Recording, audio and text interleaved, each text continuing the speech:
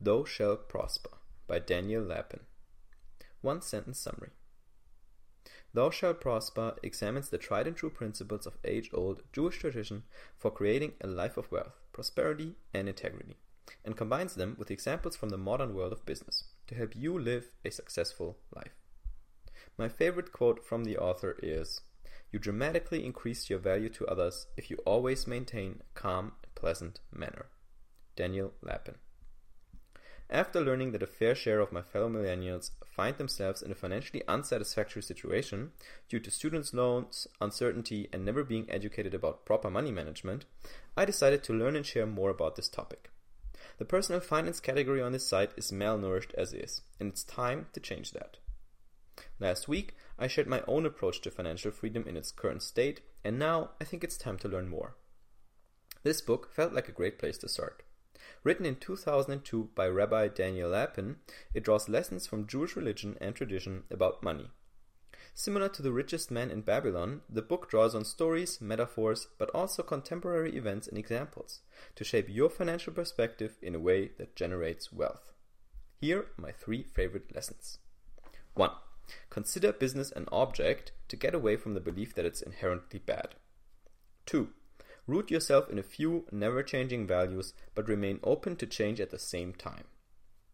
3. Forget retirement. It's an idea society's trying to sell us with little to no benefit.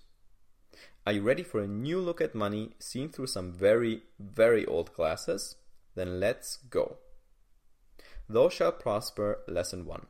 Think of business as a neutral object. It's not good or bad in its own way, but depends on how people use it. This answers the question, if I'm ethically concerned about conducting business, then how can I still financially succeed? Mark Zuckerberg, Sergey Brin, Larry Page, Gary Vaynerchuk, the list of Jewish entrepreneurs who shaped the globe is long, and I'm starting to understand why. The Jewish perspective on money and business is absolutely perfect to win in a meritocratic system. Jews believe in ethical capitalism, which is to say they think hard work should be rewarded but be predicated on honesty, integrity, and a strong moral code. They see business as a means to take care of yourself first so you are then in the best position to give to others. Instead of considering selling as an evil activity, Jewish tradition frames it as a source of creativity, of helping others grow and enable them to do business themselves.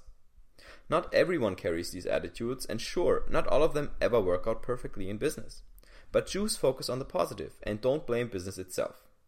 By considering business as a mere object, a tool that is useless without humans who use it, they remain objective. That lets them hold those accountable who abuse it, instead of condemning business altogether. Thou Shalt Prosper, Lesson 2. Pick a few values to ground yourself in and then be open to change with anything else. This answers the question, what are some important values to maintain if you want to conduct business? Gary Vee likes to say that winners pull from opposite sides, and boy, are Jews winners. One of their biggest symbols, the Star of David, is a union of very different ideas, according to one of its many interpretations. The first of the 2 triangles represents God, humans, and the physical world. The second, openness to change. The punchline is that Jews try to embrace and stay rooted in these 3 core values, while remaining open to whatever changes happen. Ideally, change should come about gradually, which is why religious festivities making a big change, like for marriage or death, usually last several days. This is not just a great attitude towards life, but also a huge advantage in business. A solid company always has a great, consistent culture, but isn't afraid to change direction fast and often, if necessary to succeed. Take Disney, for example. They've always been committed to family and child entertainment, but over the years have tried and expanded into lots of other areas and age groups. Changing without changing where it counts is what makes great people and businesses. One of my favorite quotes comes from German poet Hermann Hesse. Roughly translated, it means, stay as you are by continuing to change every day. Thou Shalt Prosper, Lesson 3. Don't even try to retire. It's an idea built on 3 lies. This answers the question, is it possible to retire very early, and if so, should you even want that? Religion is a scam, politics are a scam, health insurance is a scam, Wall Street is a scam. We throw around the word scam a lot these days, and fast too. Out of the many things we call out this way on a regular basis, few actually deserve those accusations. There is one idea, though, that rarely has to defend its reputation, when actually it might be the time to question it. Retirement. The foundation of the American dream, this end-all, be-all goal most people chase all their lives, might not be the silver bullet most people believe it to be. In fact, Daniel Lapin says it's based on 3 lies, which have penetrated our culture pretty deeply at this point. Lie number 1. Work is just a means to an end. When you only work to work no more, life becomes weary and dull. But work has so much meaning to offer for you and humanity. It can transform us and the world around us, as long as you're doing it right. Lie number 2. Old age makes you weak and unproductive. Sure, your physique won't be as good in later years, but your experiences, your network, your skills, they just get better. And lie number 3. People are meant to consume, not to create. Just because we don't need to create much today, since everything is supplied to us, doesn't mean we shouldn't. Creation lends meaning to our existence. Don't ever start counting the days, and don't ever stop providing value through your work. Live life until the last minute. I'm sure that's not a scam. My personal takeaways from Thou Shalt Prosper for 2017.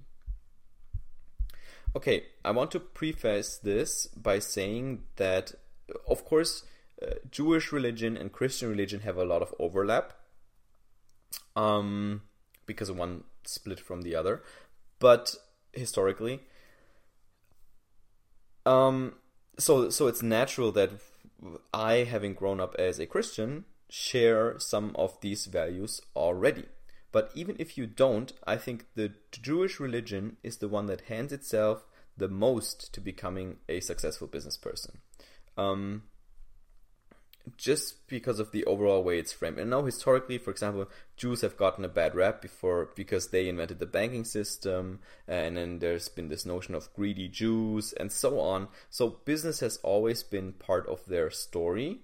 And I think now, where business is sort of the ultimate achievement, and the ultimate thing most people aspire to, succeeding in business, succeeding financially, now that plays out really well for them, right? Historically, it meant they were isolated and persecuted and so on. And they've had it really rough for a long time, the Jewish community. But it all comes back, and now they really thrive, right? I mean, some of the, there are 3 people in the top 10 most richest people in the world. Oh, actually, no, the Google guys aren't in the top 10, I think. But there's several among the richest people in the world are Jewish businessmen. So, and I think that I've had some overlap with these already, just because from what I learned about religion and how I was shaped as a child by religion. So I've naturally gotten some of these, but learning more from this book was super helpful. And observing people like Zuckerberg and watching speeches and listening to Gary Vaynerchuk a lot and so on has really helped me sort of double down on those and get closer to the Jewish sort of ideal attitude towards business, I guess. Obviously the first one, if you ever want to succeed, you can't say business is bad, or you can't blame people for selling, or I recently saw an example where somebody bought, fidget spinners. There are these little thingies that have, what is that called? A rolling, it's called Kugellager in German. Damn it. There's a roll inside, and it's meant to balance stuff, and it's a little spinner thingy that you press a button and it spins in your hand, and the trick is, I think, to balance it while it spins, or something like that. It's a tool, a gimmick, a toy for kids. And they sell for, I don't know, $5, $10, $15. And so I saw some kid post somewhere that he found, I don't know, he found them online. He could order some, 200 for $1 a pop. And then he sold them at his school for $5, $10, right? He asked people how much they would pay, and then he provided them. And then instantly people started calling him out, saying, you're ripping off, blah, blah, blah. And he's not ripping off, because that's just the way supply and demand works, right? He sees an opportunity. There's demand for a product with a price willingness of, say, $5 to $10, and he can supply this good at a cheaper price to him because he can order it cheaper because he orders in bulk, and that way he takes on the risk of sitting on the items, and then he sells it to them, and that's his profit, right? He's being paid for taking the risk of shipping those goods. and so on. And it always makes me sad when people discourage young entrepreneurs from doing stuff like that and learning things about selling and business and so on, because most of the time these people are usually just bitter because they didn't come up with a similar idea themselves, or they've been sitting on their business ideas forever and they think they're super ethical and super, oh, I'm such a moral person, right? I don't sell. That's just bullcrap. So if you ever want to make it, you have to get away from the idea that selling is bad. And I say this as one of the least salesy people I know. The only reason I even have a shot at this right now is because of the internet and writing, and I can sell through email and so on, because I would be a horrible salesperson. I would always tell the guy as a car dealer, like, do you really need the car? Like, do you really need one? Isn't public transport cheaper? Like, I'm that kind of guy. So this has been tough for me as well, and it continues to be a thing I struggle with, but it's something I will have to get over, or I am getting over, because I know that's the only way to succeed, right? To get what I want. Then again, not giving up your core values for that is important, right? And that's the part where the Jews are really ground and say like, no, it has to be honest, it has to be about integrity, has to be done in a moral way, business has to be a win-win situation for both parties, and so on, right? So keep those things high, keep those standards high, and then be flexible about the rest. And lastly, the retiring idea. I think that's the biggest idea probably in this book, and that's probably the most important one as well. There are so many stories of people who have retired and who went miserable because they lost their work, and their work, I mean, it's logical, right? I mean, it's 100% rational. Imagine it.